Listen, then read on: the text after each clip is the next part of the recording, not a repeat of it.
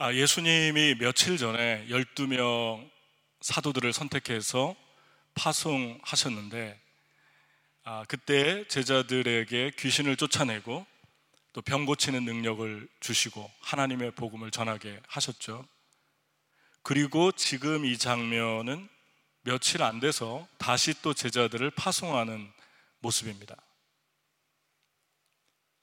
그런데 1절에 보면 70명을 세웠다 그럽니다. 그리고 각 동네와 각 지역으로 둘씩 앞서 보내셨다. 예수님이 가시려고 하는 그 지역으로 10장 1절에 보면 예수님이 선택했다고 나와 있는데, 한 가지 흥미로운 것, 또 질문이 가는 것은 전에 며칠 전에 12명이었는데 70명이 됐다는 거죠. 그럼 그 70명은 어떤 사람들인가를 우리가 생각을 하게 됩니다. 성경에 보면 무리라는 이야기가 자주 반복되는데 군중이라고도 하죠. 많은 무리들이 예수님을 따랐는데 그 무리가 처음 등장하는 그 문맥이 예수님께서 제자를 선택하시고 광야에서 40일 금식하시고 돌아오시고 복음을 전하고 베드로의 장모를 치료하신 후에 많은 귀신과 병을 고쳐주셨는데, 그 직후에 많은 사람들이 예수님을 따랐습니다. 누가복음 4장 42절에 새벽같이 쫓아왔는데, 날이 밝았을 때 예수께 와서 한적한 곳에 예수님이 가셨는데, 여기서 무리가라는 말이 처음 등장하죠. 무리가 찾아서 만나서 자기들에게서 떠나지 못하게 만류하려 하셨다, 그렇게 이야기합니다. 그리고 나서 이 무리가 계속해서 예수님을 따라다닙니다. 특별히 게네사렛 호숫가에서 예수님이 베드로의 배를 타서 사람들이 하도 밀치니까 호숫가에 잠깐 배를 띄우고 해변가에 있는 사람들에게 말씀을 전했는데, 이때도 사람들이 몰려들어서 배를 띄우게 했죠. 무리가 몰려와서 하나님의 말씀을 들을세, 그렇게 이야기하고 있습니다. 그래서 베드로에게 고기를 잡으러 가자, 그래서 고기를 잡아가지고 돌아왔는데 그 장면을 다 보았고, 갈릴리 바다를 끼고 가버나움과 벳세다를 자주 오가셨는데, 가버나움과 벳세다의 거리가 30km 정도니까 어느 정도인가 알겠죠? 제가 리로 얘기하면 맨리다 그러면 요즘 사람들이 잘 못 알아들어가지고 그냥 30km. 그래서 한 80리 정도 되네요. 그러면 지금 자동차로 타고 가면 뭐 한 1시간이면 가나요? 뭐 1시간 좀 안 걸리겠네요. 그 정도의 거리밖에 되지 않습니다. 그런데 그 당시는 걸어 다녔기 때문에 걸어서 가는 그 거리의 30km는 아주 먼 거리입니다. 그러니까 보통 하루에 갈 수 있는 거리가 한 30-40km라고 잡았을 때 거의 하루를 걸리는 그런 거리입니다. 예수님께서 가버나움에서 벳세다 들녘으로 배 타고 가시는 동안 이들은 걸어가지고 먼저 가서 이제 기다리고 있고, 또 예수님이 벳세다 광야에서 오병이의 기적을 행했는데 예수님 배 타고 다시 가버나움으로 돌아오니까 가버나움에 같이 배를 타고 추적해서 뒤쫓아와서 돌아오게 됩니다. 이러한 열정적인 그룹이 있었는데, 이건 산발적으로 있다 없어진 그룹이 아니라 성경을 자세히 들여다보면 계속해서 주님을 따랐던 무리들이었습니다. 그래서 예수님께서 그 오병이의 기적을 행할 때도 저들이 나를 따른 지가 3일이나 됐다. 그러니까 처음부터 오랜 시간 같이 있었던 거예요. 근데 저들이 배가 고프다, 너희가 먹을 것을 주라 그랬습니다. 오병이의 기적을 행하고 나서 사람들이 또 그 다음날 예수님 기다리고 찾으니까 예수님께서 너희가 나를 찾는 까닭은 떡 때문에 그렇다. 그 떡은 바로 나 자신을 의미한다. 너희가 나를 믿는 것, 나를 먹어야 된다, 나를 믿어야 된다, 내가 생명의 떡이다, 이 표적이 중요하지 그 미라클, 그 기적 자체가 중요한 것이 아니라 많은 사람이 이야기를 듣고 요한복음 6장 66절에 보면 그때부터 그의 제자 중 많은 사람이 떠나가고 그와 함께 다니지 아니하더라. 그러니까 전체적인 숫자가 줄은 거죠. 남자만 5천 명이라고 그랬는데 많은 무리가, 많은 제자가 떠났는데 지금 70명이 등장을 한 거 보면 전체 인원은 줄었는데 제자의 숫자는 늘어난 것입니다. 70명이 어디서 왔을까요? 바로 처음부터 예수님을 따랐던 사람들이라는 것입니다. 여기에 예수님이 70명을 선택한 기준이 있다는 거죠. 그러니까 12명에서 70명으로 늘어난 이 사람들을 우리가 좀 생각을 해봐야 되는데, 특별히 복음서를 읽을 때 한 가지 주의해야 될 게 뭐냐면 무조건 무리들이 다 예수님을 자기 유익을 위해서 따르다가 없어졌다 이렇게 보지 않도록 조심해야 됩니다. 그 중에는 많은 분들이 얄팍하게 따른 분도 있지만 진중하게 예수님의 말씀을 듣고 변화됐고 그리고 끝까지 예수님을 따른 그런 사람들이 있었다는 거죠. 이 사람들은 어떤 사람들이냐? 예수님께 헌신한 사람들이었는데 일시적인 헌신이 아니라 계속적인 헌신의 사람들이었습니다. 여러분, 사도행전 1장에 보면 마가의 다락방에서 12제자와 120명, 12제자 포함해서 120명이 기도를 하고 있는데 이 120명이 어디서 온 것 같습니까? 바로 여기 지금 있는 무리 속에서 탄생한 사람들이에요. 남자만 5천 명이 떡을 먹었는데 수천 명이 다 하나도 없어졌어요. 예수님 승천할 때쯤 되니까. 그런데 12명에서 70명, 70명에서 120명이 됐습니다. 120명 안에 이 사람들은 계속해서 주님을 따랐던 사람들이죠. 주님이 중간중간에 기적을 행하고 병을 고치면서 계속해서 하나님 말씀을 전해줍니다. 하늘나라의 복음을 전해주는데 그 말씀을 들으면서 마음 깊숙한 곳에 새겨 넣었던 거고, 결정적인 순간에 그 말씀이 지식으로 멈춘 게 아니라 삶으로 드러났던 것입니다. 여러분, 이 사람들은 백부장의 믿음도 보았고 혈류증 걸린 여인이 믿음으로 치료되는 것도 보았고, 또 그런가 하면은 씨 뿌리는 비유도 들었고, 눈물로 예수님의 발을 씻긴 여인의 모습도 보았고, 또 팔복도 들었고, 또 베드로가 고기 한 마리도 잡지 못했는데 다시 예수님 말씀에 의지해 나갔다가 배가 만선하는 것도 보았고, 그물이 찢어지는 것도 보았고, 다 눈에 새겨 넣고 가슴에 새겨 넣었던 그 무리들이었다는 것이죠. 여기서 말하고 있는 중요한 것, 예수님이 선택한 70명의 기준은 아무나가 아니었습니다. 물론 하나님께 선택을 받는 건 은혜로 되는 일입니다. 우리의 공로가 아니죠. 그렇지만 하나님께서 어떤 특별한 일을 위해서 사람을 파송하실 때 아무나, 길거리 지나가는 사람 아무나 붙들고 당신도 가고 당신도 가세요, 이런 식으로 사람을 세우지 않는다는 것입니다. 계속적으로 주님께 헌신하는 사람들, 떡을 먹고 많은 사람들이 돌아가는데도 돌아가는 무리에 끼지 않은 사람들, 생각이 있는 사람들, 분별하는 사람들. 여우도 굴이 있고 나르는 새도 둥지가 있지만 주님은 그런 곳이 없다고 했는데도 좋다고 동의하고 따르는 사람들.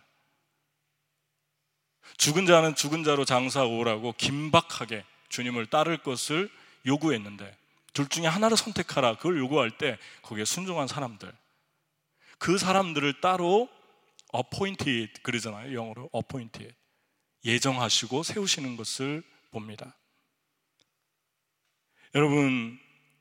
여러분은 계속해서 주님을 따르고 있습니까?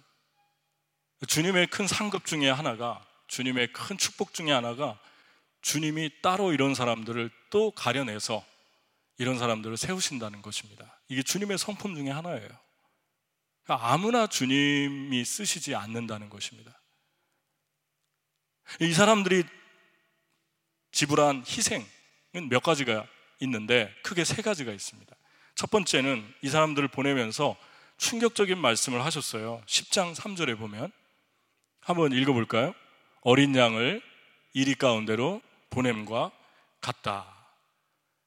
어린 양을 이리로 보내면 이리는 양은 이리의 밥인데 지금 이렇게 보내는 사람들은 양이고 이리는 세상을 의미하는데 어렵고 힘든 곳으로 보내고 있습니다. 그러니까 이 사람들이 희생하는 것 중에 첫 번째는 어려운 곳으로 가야 되는 거죠. 힘든 곳으로 가야 되는 곳입니다. 힘든 사람들이 있고 상처 주는 사람들이 있고 말 잘 듣지 않는 사람들이 있고 거절하는 사람들이 있고 꼬인 사람들이 있고 이러한 고집쟁이들이 있는 이 사람들에게 이리가 우글거리는 사람들에게 지금 보내고 있는 거죠.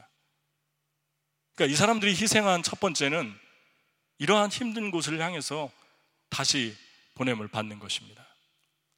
얼마 전에 제가 인터넷에서 기사 하나를 봤는데 2006년 12월에 최정훈이라는 미국의 사령관, 김일성 대학을 졸업한 엘리트 출신인데 이 귀순한 사람이 미국의 한 방송국과 인터뷰를 하면서 북한에 있는 크리스천들 사정을 얘기했는데 참 감동스러웠던 이야기가 14살짜리 소녀 얘기였어요. 14살짜리 소녀가 배가 고파서 중국 국경에 돈을 벌러 갔는데 거기에서 크리스천 한국 목사님들을 만났고 그 목사님들이 하도 소녀가 말씀을 잘 들으니까 그 소녀에게 돈을 해주면서 한국으로 보내려고 그랬습니다. 근데 이 소녀가 놀랍게도 한국으로 가지 않겠다고 하면서 돈을 다시 돌려주면서 성경책만 가지고 자기 고향 함남도로 다시 돌아갔는데 함남도로 돌아가다가 10일을 걸어가서 도착한 곳이 양강도인데 양강도 초소에 붙잡혔습니다. 그 초소에 8명이 간부가 있었는데 뭐라고 얘기했냐면 그 성경책을 발견하고 그 성경책을 찢으면 너를 살려주겠다. 14살이니까 시킨 대로 했으면 살았겠죠. 근데 이 아이가 그냥 성경책을 가슴에 품고 구타를 받아서 그 자리에서 죽었습니다. 그런데 그 모습을 보다가 이 8명의 간수 중에 한 명이 너무 감동을 받아가지고 중국으로 갔고 중국에서 성경책을 구하려고 중국 국경에 가서 성경책을 구하는 그런 일들이 일어났다고 이분이 간증을 했습니다. 그러면서 북한에도 지금 성경이 필요하고 말씀을 교육하면 김일성과 김정은을 우상 하나님같이 섬기고 있는데 이 땅에 복음화가 될 수 있다. 성경이 필요하다. 이 이야기를 했습니다. 예수님은 복음서에 보면 사람들을 끌어모으려고 수단과 방법을 가리지 않고 혈안이 된 그런 분이 아니었어요. 예수님의 관심은 어떻게 보낼까? 저들을 어떻게 다시 보낼까? 한 번 보내고 끝나지 않고 2번 보내고 3번 보내고 계속 보냅니다. 그런데 그 보내는 곳이 장난이 아닌 곳이에요. 그 보내는 곳이 이리가 우글거리는 소굴이었습니다. 이것이 첫 번째 대가 지불입니다. 요즘은 선교를 생각하면 장난처럼 생각하는 경우가 있는 것 같아요. 선교는 장난이 아닙니다. 선교는 목숨을 걸고 가는 곳이에요. 여러분과 제가 하나님을 생각할 때, 하나님이 저와 여러분을 선택할 때 어디로 가라고 한다면, 몇 번 많이 갔는데 또 가라고 한다면 그것은 더 어려운 곳이 될 수도 있다는 것입니다. 바울이 예루살렘에 올라가지 말라고 그렇게 사람들이 말렸는데 바울 안에 있는 성령이 올라가라고, 그래서 올라가죠. 우리 안에 이 2가지 소리가 들릴 때가 있습니다. 주변에서는 다 말리는데 나는 꼭 어떤 일을 해야 될 것 같아요. 어디를 가야 될 것 같아요. 그것이 바로 성령의 음성입니다. 이게 내 생각인지 성령의 음성인지, 내가 어떤 인간적인 내 의지나 영웅심으로 하려고 하는 건지 성령이 하시는 일인지 어떻게 알 수 있습니까? 그냥 알 수 있어요. 우리 안에 성령이 계시기 때문에. 내 생각은 하나님께서 내 안에 교만을 보여주시고 자만심을 보여주시고 그걸 깨트리십니다. 하나님이 주신 성령의 역사는 그렇지 않아요. 계속해서 하나님이 사인을 보여주시고 이끌어가시고 열어주시고 보여주시는 것을 우리가 볼 수 있습니다. 우리 안에 이 아이가 가지고 있는 이러한 열정과 이러한 복음에 대한 이런 소망이 우리 안에 있는가? 그리고 나는 힘든 곳을 향해서 계속해서 가려고 하는가? 힘든 사람을 향해서 이리가 우글거리는 곳으로 가려고 하는가? 이러한 대가지불이 있다는 것이죠. 두 번째는 사랑하는 사람들을 뒤로하고 떠나야 하는 슬픔이 있습니다. 여러분, 70명이 그냥 갔다라고 생각하면 그냥 간 거지만 잘 생각해 보면 처음부터 예수님 따랐으니까, 그리고 사도행전까지 보면은 3년의 시간이 있는데 우리가 아는 건 12명이지만 나머지 70명은 이름도 안 나오잖아요. 나머지 사람들은 이름도 안 나오는데 이 사람들이 사도행전 마가의 다락방까지 갔던 것을 우리는 증거를 보고 있습니다. 그러니까 이 사람들은 이 3년 동안 계속해서 사랑하는 사람들을 포기하고 살았던 거예요. 세상에 살면서 가장 힘든 것 중에 하나가 사랑하는 사람들하고 헤어지는 것입니다. 정들었던 사람들하고 헤어지는 것입니다. 이게 그렇게 쉬운 일이 아니에요. 이거는 함께 울고 함께 웃고 먹고 마시고 지냈던 사람들과 헤어진다는 것은 아주 고통스러운 일입니다. 근데 이것을 뒤로 하고 갔습니다. 세 번째, 익숙한 곳에서 낯선 곳으로 향했습니다.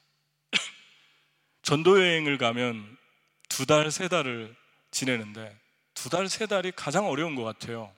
아무것도 모르는 상태에서 그 지역과 그 사람들을 파악하는데 한 3달이 걸리는데, 그럼 조금 익숙해질만 하면 떠난다는 거, 그러면 또 두려움이 오고, 왜냐하면 사람은 자기가 모르는 곳, 또 익숙하지 않은 곳에 가면 가장 먼저 찾아오는 게 두려움과 자책감입니다. 이것도 모르고 이것도 모르네.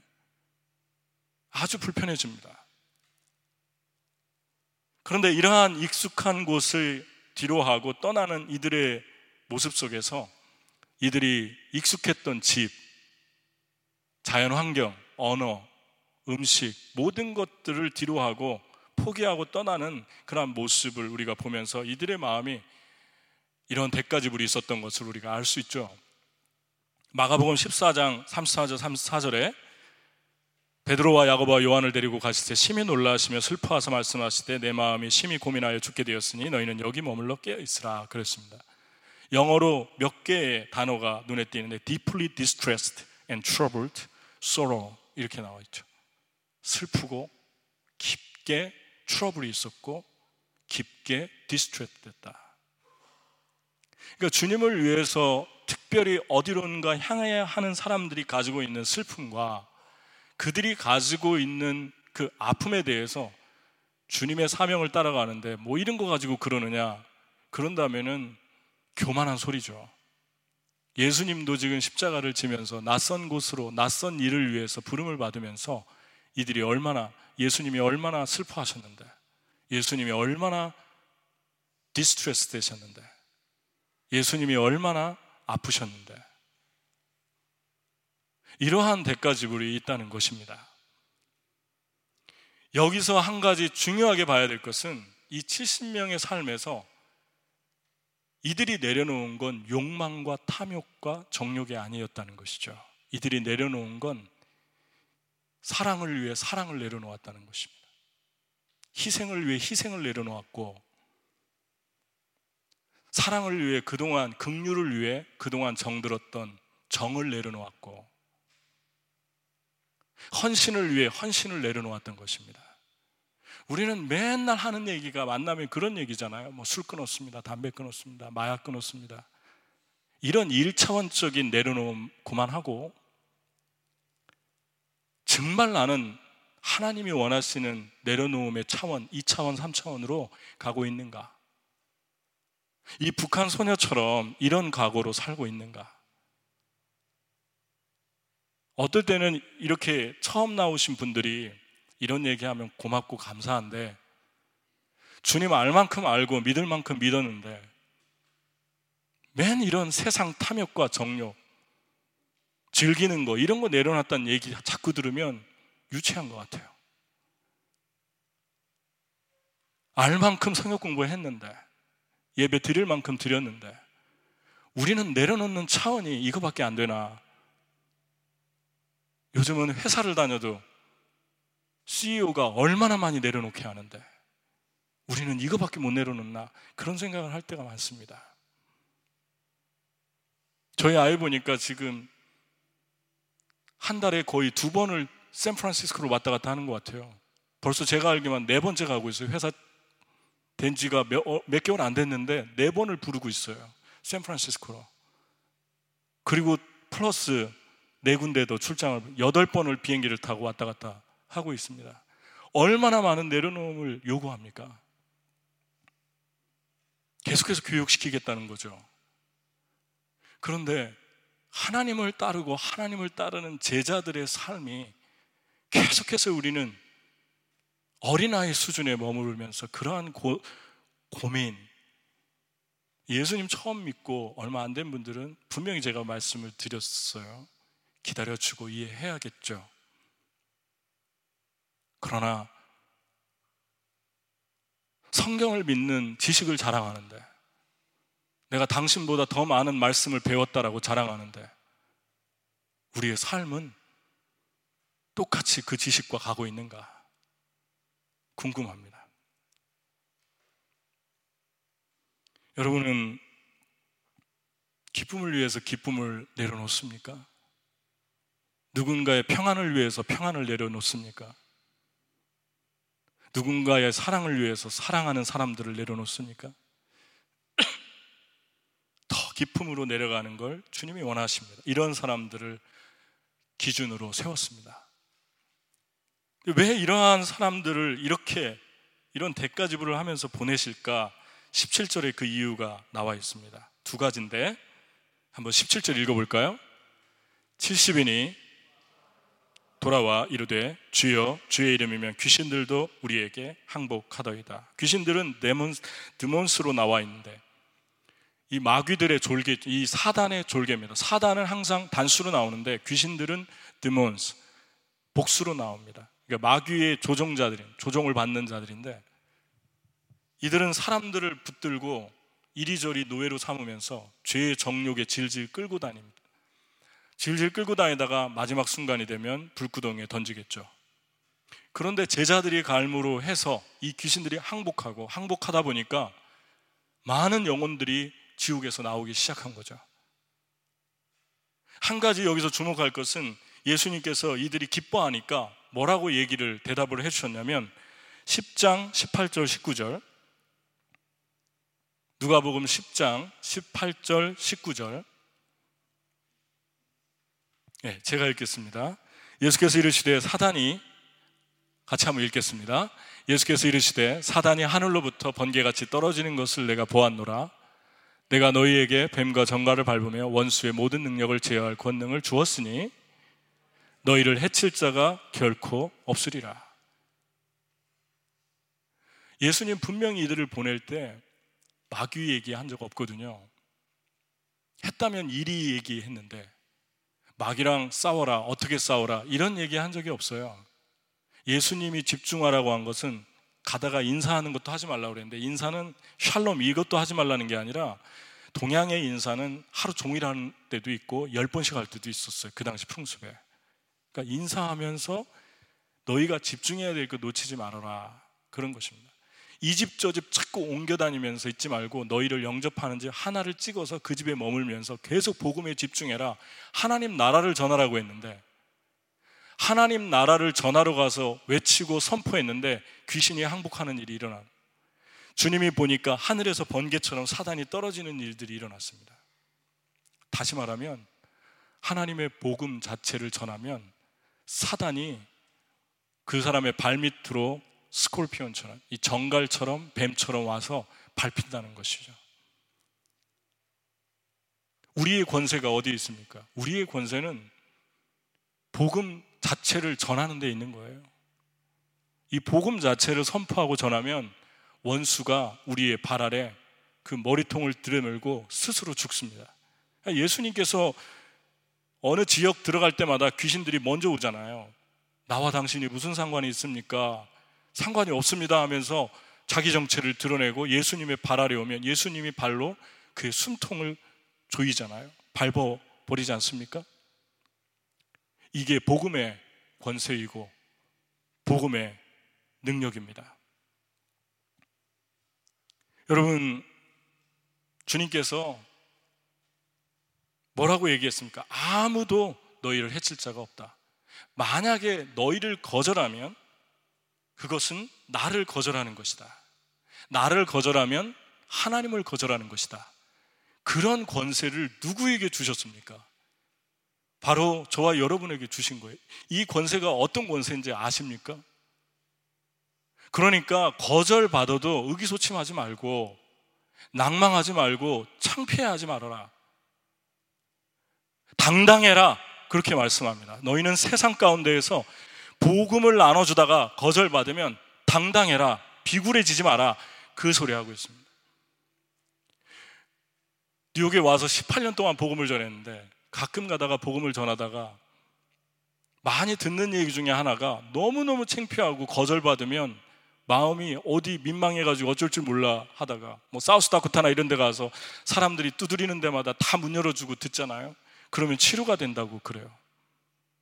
이 말씀을 우리 다시 주목해야 돼요. 너희가 가지고 있는 그 손에 쥔 복음이 어떤 것인지 아니? 여러분과 제가 다이아몬드를 누구를 주려고 하다가 금은 보화를 주려고 하다가 상대방이 싫다고 하면 그 다이아몬드에 흠집이 갑니까? 그 금은 보화에 흠집이 가나요? 그 금은 보화에 그 다이아몬드에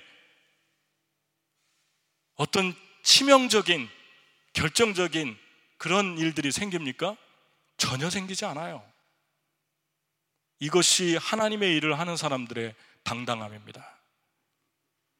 저는 30년 동안 넘게 복음을 전했지만 19살부터 복음을 전했지만 성경을 모를 때부터 복음을 전했지만 지금까지 단 한순간도 복음을 전하면서 비굴해 본 적이 없어요. 겸손하지만 당당했고 당당하지만 온유했습니다. 왜 그러냐면요, 저는 이 복음의 가치를 알거든요. 여러분, 복음의 가치를 아십니까?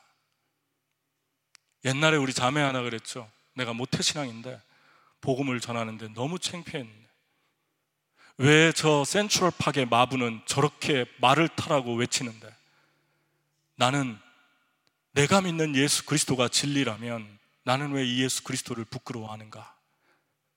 그러면서 절망하면서 돌아왔던, 그러면서 나눈 그 이야기가 지금도 귀에 쟁쟁합니다. 나는 왜 예수를 부끄러워하는가? 여러분, 복음이 무엇입니까? 복음 때문에 여러분과 제가 살았잖아요. 복음 때문에, 복음이 아니면, 예수가 아니면, 예수 이름이 아니면 죽을 수밖에 없는데, 이 세상에 지금 존재하지도 못했을 수도 있는데 예수 때문에 인생이 뒤집어지고 바뀌고 그것뿐입니까? 예수 믿고 나면 얼마나 많은 은혜들을 주십니까? 하루하루 살아가는 순간 속에 주님이 얼마나 많은 축복과 상급들을 주십니까? 가족의 관계가 회복되고 누리게 하시고 즐기게 하시고 필요를 공급해 주시고 넘치도록 채워주시는 그 영광스러운 은혜들, 사랑하는 사람들 만나게 해주시고, 세상에 이런 사람도 있나, 이런 사람들도 너무 많이 만나게 해주시고, 어떻게 우리가 다 말로 표현할 수 있겠습니까? 예수님 때문에. 이게 복음의 능력인데, 저는 정말 너무나 많이 예수님 때문에, 복음 때문에 제가 살았습니다. 제가 죽을 수밖에 없었는데, 아니 이 세상에 없을 수도 있는데 예수님 때문에 제 인생이 바뀌었습니다. 너무 많이 들었어요. 이게 복음입니다. 여러분과 제가 가지고 있는 능력입니다. 이걸 전할 때, 이걸 나눠줄 때 주님이 어떤 권세를 주냐면 뱀과 전갈, 사단이 힘을 잃는 그런 권세를 주신다고 하십니다. 그러니까 권능 받으려고 너무 다른 거 하려고 하지 않아도 돼요. 하나님의 복음을 붙들고 가르치고 전하고 나누면 돼요.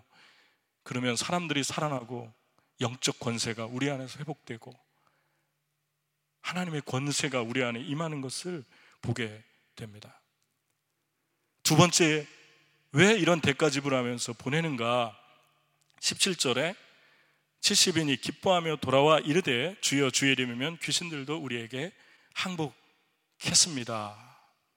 그렇게 이야기합니다. 그랬더니 예수님이 뭐라고 얘기했죠? 너희 이름이 하늘나라에 기록된 것으로 기뻐해라. 귀신이 항복한 거 너무 그걸로 기뻐하지 말고 하늘나라에 너희 이름이 기록된 것으로 기뻐해라. 그렇게 말씀합니다.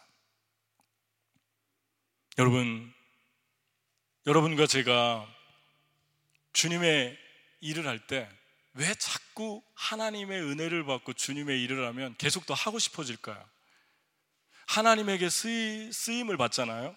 하나님의 손에 붙들려서 내가 어떤 일을 이루고 쓰임을 받으면 계속 더 하고 싶어집니다. 그 이유 중에 하나가 기쁨인데, 바울이 이런 고백을 했죠. 빌립보서 3장 12절에 내가 이미 얻었다 함도 아니요 온전히 이루었다 함도 아니라 오직 내가 그리스도 예수께 잡힌 바 된 그것을 잡으려고 달려가노라. 주님이 자기를 잡고 있는데 그 잡아서 쓰시는 그분의 뜻을 향해서 달려간다고 이야기를 하고 있습니다. 예수님께서 이렇게 행복해하는 제자들에게 22절, 23절에 이렇게 감사기도 했습니다. 한번 같이 읽어보죠.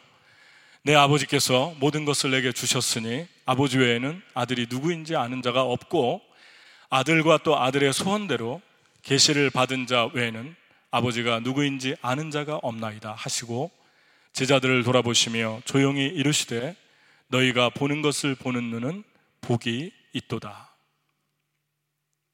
아버지가 이들을 통해서 하신 거라는 거죠. 이 사람들이 한 게 아니라 아버지가 하셨다. 하나님에게 붙들려서 쓰여지다 보면 기쁨이 있는데 그 기쁨은 사고 먹고 더 좋은 것을 누리는 그곳에서 오는 기쁨과 비교할 수 없는 근본적인 기쁨이 우리 안에서 있기 때문에 주님을 위해 드린 삶은 더 자꾸만 우리의 삶을 드리고 싶어지게 합니다. 여러분은 하나님의 손에 붙잡힌 것을 복으로 생각하면서 사십니까? 하나님이 여러분들을 붙들고 사용하는 것, 그것을 특권으로 생각하고 사십니까? 하나님의 손에 붙잡혀 사용되는 것을 갈망하십니까? 근데 여기에서 이렇게 세상 가운데 살아갈 때 한 가지 질문이 있는데 이 사람들의 생존은 어떻게 하나? 예수님께서 파송하면서 이런 얘기를 했습니다. 4절 한번 읽어볼까요? 전대나 배낭이나 신발을 가지지 말며 길에서 아무에게도 문안하지 말며. 전대는 돈가방이고 배낭은 식료품 가방인데 이걸 가지지 말라는 것은 가서 그냥 죽으라는 얘기나 마찬가지잖아요. 생존을 어떻게 책임지려고 이런 말을 하실까요? 그 다음에 방법이 나옵니다. 5절, 7절 어느 집에 들어가든지 먼저 말하되 이 집이 평안할지어다 하라. 만일 평안을 받을 사람이 거기 있으면 너의 평안이 그에게 머물 것이고 그렇지 않으면 너에게 돌아오리라. 그 집에 유하며 주는 것을 먹고 마시라. 일꾼이 그 싹스를 받는 것이 마땅하다. 이 집에서 저 집으로 옮기지 말라. 그러면서 하신 말씀이 10장 16절입니다.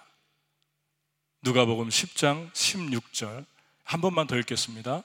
너희 말을 듣는 자는 곧 내 말을 듣는 것이요 너희를 저버리는 자는 곧 나를 저버리는 것이요 나를 저버리는 자는 나 보내신 이를 저버리는 것이라 하시니라. 여러분,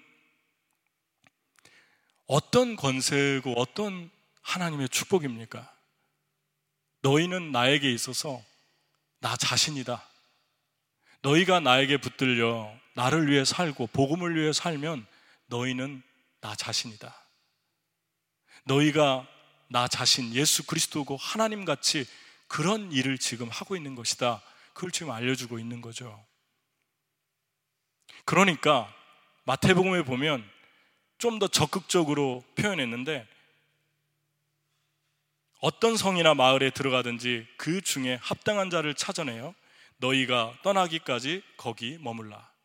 너희들을 물질적으로 후원하고 집을 내주고 또 기도해주는 그런 자원하는 사람이 있으면 찾아내서, 적극적으로 찾아내서 거기 머물면서 그들에게 받아라 그럽니다. 받으라라고 하는 이야기는 한 가지 분명한 사실을 내포하는데, 하나님이 그들에게 필요를 채워주고 갚아줄 거니까, 복음 전하는 자는 그 싹쓸 받는 것이 마땅한데, 나는 그것에 대해 자원하는 자들을 나의 싹스로 너에게 주는 것이다.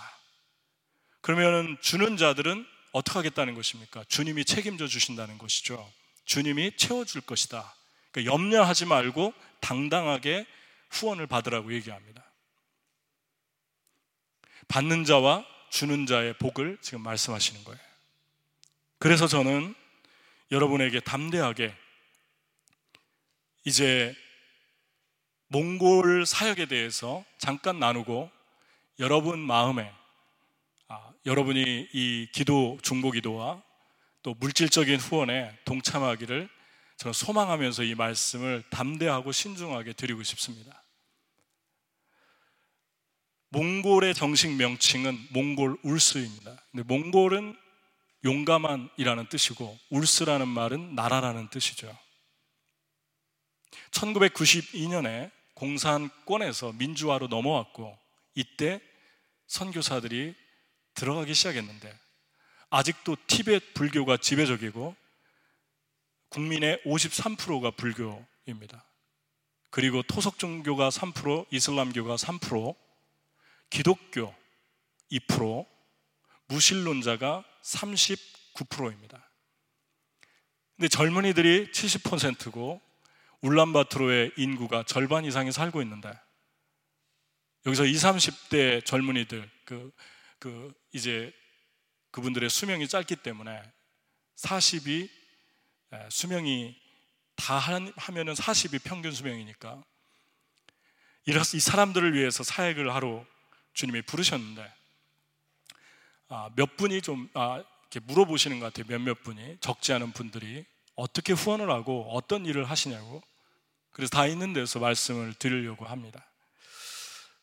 저희는 울란바토르로 지원을 했는데 거기에 인구가 몰려있기 때문에 울란바토르에서 세 번째 큰 도시, 울란바토르가 첫 번째고 이르덴이 두 번째고 세 번째가 다르항인데, 다르항에서 언어 훈련을 2년 동안 받게 됩니다. 다르항에서 2년 동안 언어 훈련을 받으면서 거기에 이미 미국 팀이 두 가정, 또 한 분이 선교사 자녀 가르치는 싱글 미국 자매가 있는데, 그 미국 분들과 함께 팀으로 사역을 하게 될 것입니다. 거기서 지금 신학교를 하고 있고, 신학교와 더불어 교회 사역을 하고 있는데, 그 교회 사역에 찬양 사역하는 자들이나 예배 인도자들, 이런 사람들을 언어 훈련하는 동안 언어에 집중해야 되기 때문에 예배자로 세우고, 또 신학교에서 가르칠 기회가 주어질지 모르겠습니다. 근데 몽골이나 미국이나 한국이나 안타까운 건, 예배를 인도하는데, 찬양을 인도하고 예배를 인도하는데 퍼포먼스에 그치는 예배가 너무 많은 것 같아요. 예배 속으로 깊이 들어가지 못하는 이 안타까움. 예배가 어떤 것인데, 예배 속에서 하나님의 음성을 직접 듣고 하나님의 임재를 경험하는데, 그래서 그러한 퍼포먼스 하는 사람이 아니라 하나님을 예배하는 워시퍼들, 그 워시퍼들을 일으키는데 2년 안에 주님이 기회를 주시지 않을까 조심스럽게 나누게 됩니다. 또 하나는 이 2년이 끝나면 울란바토르로 와서 젊은이들을 위한 제자 사역과 교회와 또 1992년도에 잠깐 일어났던 부흥이 있었는데 그때 세워진 교회들이 점점 무너지고 있답니다. 지도자들 백업이 안 돼서 그 지도자들을 재교육하는 일과 그리고 젊은이들을 한 교회와 제자와 사역에 또 특별히 멀시 미니스트리 구제 사역에 헌신하게 될 겁니다. 게르에 사는 어려운 아이들을 공부시키는데 물질적인 도움도 주고 싶고 그들이 몽골 경제, 정치, 사회 모든 분야에 들어가서 영향력을 발휘하는 그런 하나님의 사람들이 되도록 일으키려고 합니다. 그리고 더 나아가서 좀 조심스러운 것 같아요. 이렇게 했다가 또 나중에 못하면 안 되는데 저에게 제가 믿는 거 여러분이 기도해 주실 테니까 뭐 못하면 하나님이 하라는 거 하면 되는 거고요. 다른 거 어쨌든 그들을 훈련시켜서 그들과 함께 아울리치를 하고 싶고 그 주변 나라들 중국이나 러시아나 둘러싸인 중앙아시아 쪽으로 동북아 쪽으로 아울리치를 할까 합니다. 몽골에서 북한은 자주 왔다 갔다 합니다. 몽골 사람들은. 그래서 북한 사역을 포함해서 이런 사역을 하려고 합니다. 제가 분명히 믿는 건 주님이 가시려고 하는 동네에 먼저 보내시고 그랬습니다. 주님이 몽골에 저희를 보내는 거 보니까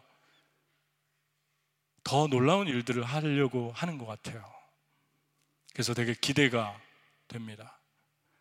여러분들이 함께 저는 사역을 여기에 동참을 해줬으면 좋겠어요.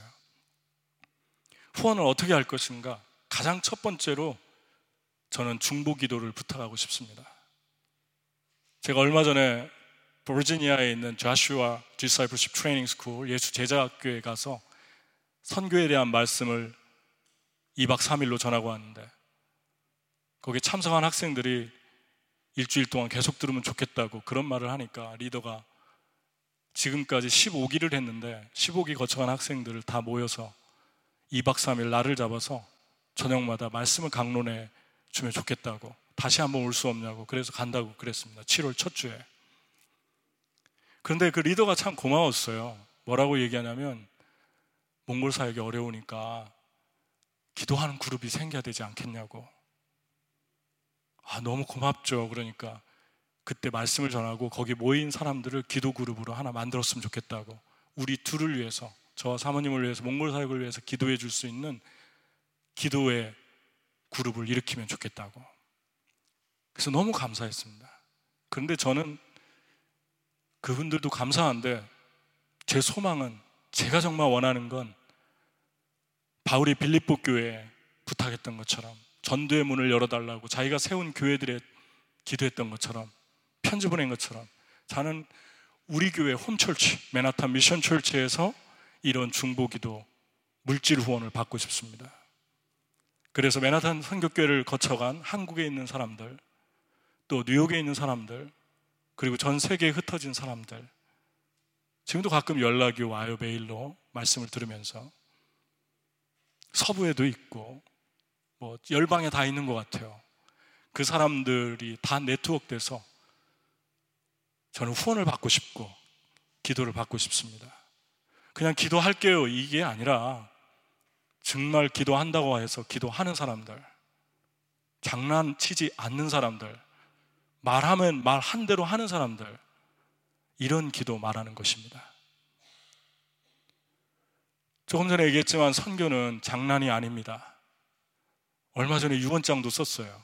그 선교단체에서 유언장 쓰라고 해서 얼마를 물려주고 그 다음 그 사람이 없으면 시온이와 시진이에게 50%씩 물려주고 아무것도 없는데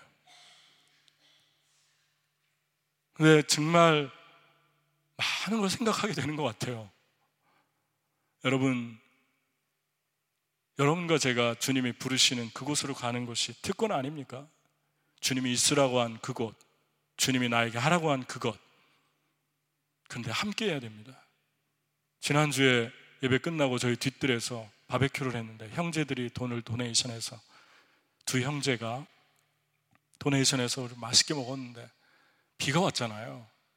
비가 억수로 쏟아지는데 가면서도 기도했어요. 비 좀 그치게 해달라고. 그러나 그런 일은 일어나지 않았죠. 뒷뜰에 가서 파라솔 2개를 꼽고 불이 붙을까? 금방 붙었어요. 그리고 눈이 퉁퉁 부어가면서 형제들이 고기를 굽는데 뒤뜰에 가서 보니까 얼굴이 얼마나 행복한지, 함께 하는 게 이렇게 기쁩니다. 비 다 맞았는데, 옷 다 젖었는데 함께 하는데 얼마나 기쁜지. 그리고 들어와서 보니까 자매들이 또 함께 야채를 손질하고 함께 하는 그 모습, 얼마나 기쁜지. 이게 천국 아닙니까? 그 짧지만 얼마나 감사한 시간입니까? 비 다 젖는데 뭐가 그렇게 좋은지. 함께 하면 천국입니다. 주님이 말씀합니다. 너희를 받지 않으면 발에 먼지를 떨어버려라. 왜냐하면 너의 손에 쥔 것은 돌이 아니라 다이아몬드다. 그리고 복 있는 눈은 보게 될 것이고 복 있는 사람은 알게 될 것이다. 그런 당당함을 가지고 요청하라고 해서 저는 여러분에게 당당함을 가지고 요청합니다. 여러분이 중보기도 해주길 바라고, 여러분이 물질로 후원해 주기를 바라는데, 물질로 후원할 때 여러분 가난해지지 않습니다. 왜냐하면 하나님이 약속했기 때문에 하나님께서 여러분의 필요를 채우실 거라고 저는 100% 믿습니다. 방법에 물질 후원에는 4가지가 있는데, 하나는 워크 스페셜입니다. 이 워크 스페셜은 저희는 그 선교부에서 지불해 주고요, 그리고 생활비, 몽골 실정에 맞는 생활비가 조금 나옵니다. 근데 사역비는 나오지 않아요. 사역비가 얼마나 많이 필요하겠어요? 현지인들을 위해 써야 되는데. 여러분이 사역비를 하고 싶으면 뒤에 기도카드를 받아갔을 것이고, 못 받아간 분들은 저기 보니까 남아있는데, 그 기도카드에 보면은 온라인 클릭하는 게 나와 있습니다. 거기 들어가서 여러분 그 순서대로 클릭을 하셔서 온라인 송금하면 됩니다. 그게 콜로라도 본부로 가고 본부에서 다시 필드로 와서 저희들에게 지급이 됩니다. 사역비로 드릴 수 있는 것입니다. 2번째, 아웃핏 헌금이 있는데, 아웃핏 헌금은 가서 정착하는데 필요한 생활용품에 대한 헌금인데, 이것도 해주지 않습니다. 여러분들이 감동이 되면 이것도 똑같은 방법으로 콜로라도에 보내면 그쪽에서 다시 현장으로 오게 됩니다. 3번째, 비어클 헌금인데, 이 차량 헌금이 왜 중요하냐면 다른 어떤 선교지보다도 차가 아주 중요한 나라입니다. 예를 들면 저희가 6년을 가는데 2년째 몽골 선교를 갔을 때 겨울에 가는데 5시간, 오는데 5시간인데 조그만한 아주 작은 봉고차, 바람만 불어도 날아갈 것 같은 그런 봉고차였는데 결국은 우리가 돌아오고 이틀 후에 터졌다고 그래요. 폭파됐다고. 그런 봉고차니까 어떤 건지 알겠죠. 그걸 타고 20명이 운전을 했는데 이제 교회 개척을 하러 가서 복음을 전하고 5시간 돌아오는데, 돌아오는 중에인가요? 가는 중인가요? 그게 뒤로 후진을 하면서 미끄러져가지고 차가 2바퀴인가 돌았는데 잘못하면 큰 사고로 이어질 뻔했죠. 10시간이 다 돼서 돌아오는데 한 자매가 이런 얘기를 했습니다. 목사님, 이러다 죽을 수도 있겠네요. 여기서 그냥 멈추면 죽을 수 있겠네요. 그런 얘기를 했어요. 히터도 안 나오고 너무 추우니까. 3번째 가는 시간은 핫팩을 가져갔습니다. 그러니까 여러분, 차는 아주 중요해요. 생명과 직결되는 곳입니다. 그래서 비어클 헌금도 온라인을 통해 할 수 있습니다. 그 다음에 4번째는 러브 오퍼링인데, 그냥 선교사님에게 직접 주는 거고, 이걸 직접 주면 선교사님이 알아서 써주세요 라고 하는 것입니다. 그래서 선교사들에게 직접 주는 러브 오퍼링이 있습니다. 이렇게 해서 5번째까지 제가 중보기도까지 말씀을 드렸습니다. 이렇게 할 때 보내는 자, 그리고 또 최전방으로 가는 자가 함께 기쁨과 평안이 충만해질 텐데, 함께 우리는 평안을 위해서 평안을 내려놓는 것이고, 누군가의 평안을 위해서, 누군가 또 다른 사람의 사랑을 위해서 사랑하던 사람들을 내려놓는 것이고, 누군가 또 다른 사람들을 위한 희생을 위해서 희생을 내려놓는 것입니다. 또 다른 사람들의 긍휼을 위해서 들었던 정을 내려놓는 것입니다. 저는 여러분과 제가 이 일에 함께 헌신하는 제자가 됐으면 좋겠고, 마지막으로 바울이 세운 빌립보 교회, 복음을 전하다가 옥에 갇히고 그래서 세워졌죠. 매를 맞고. 그리고 그곳에 갔을 때 누디아라고 하는 한 자주장사가 복음을 받아들이고 부자 여자였죠. 자기의 집을 열어 선교센터로 사용하게 해주고 바울의 모든 쓸 것을 공급했는데, 그렇게 해서 세워진 빌립보 교회에 바울이 헌금, 자기 사역에 헌금해줘서 고맙다고 이런 이야기를 남겼는데, 제게는 이 맨하탄 선교교회가 빌립보 교회 같은 교회인데 저도 바울의 심정으로 이 성경을 읽고 마치려고 합니다. 내가 선물을 구함이 아니요 오직 너에게 유익하도록 풍성한 열매를 구함이라. 내게는 모든 것이 있고 또 풍부한지라. 에바브로디도 편에 너희가 준 것을 받음으로 내가 풍족하니 이는 받으실 만한 향기로운 제물이요 하나님을 기쁘시게 한 것이라. 나의 하나님이 그리스도 예수 안에서 영광 가운데 그 풍성한 대로 너희 모든 쓸 것을 채우시리라. 아멘. 주님이 여러분의 모든 쓸 것을 어떻게 채우는지 우리가 함께 보고 싶고, 저희의 모든 쓸 것을 영적으로 육적으로 어떻게 채우는지 우리가 함께 지켜보고 싶습니다. 이것이 양의 권세입니다. 같이 기도하겠습니다.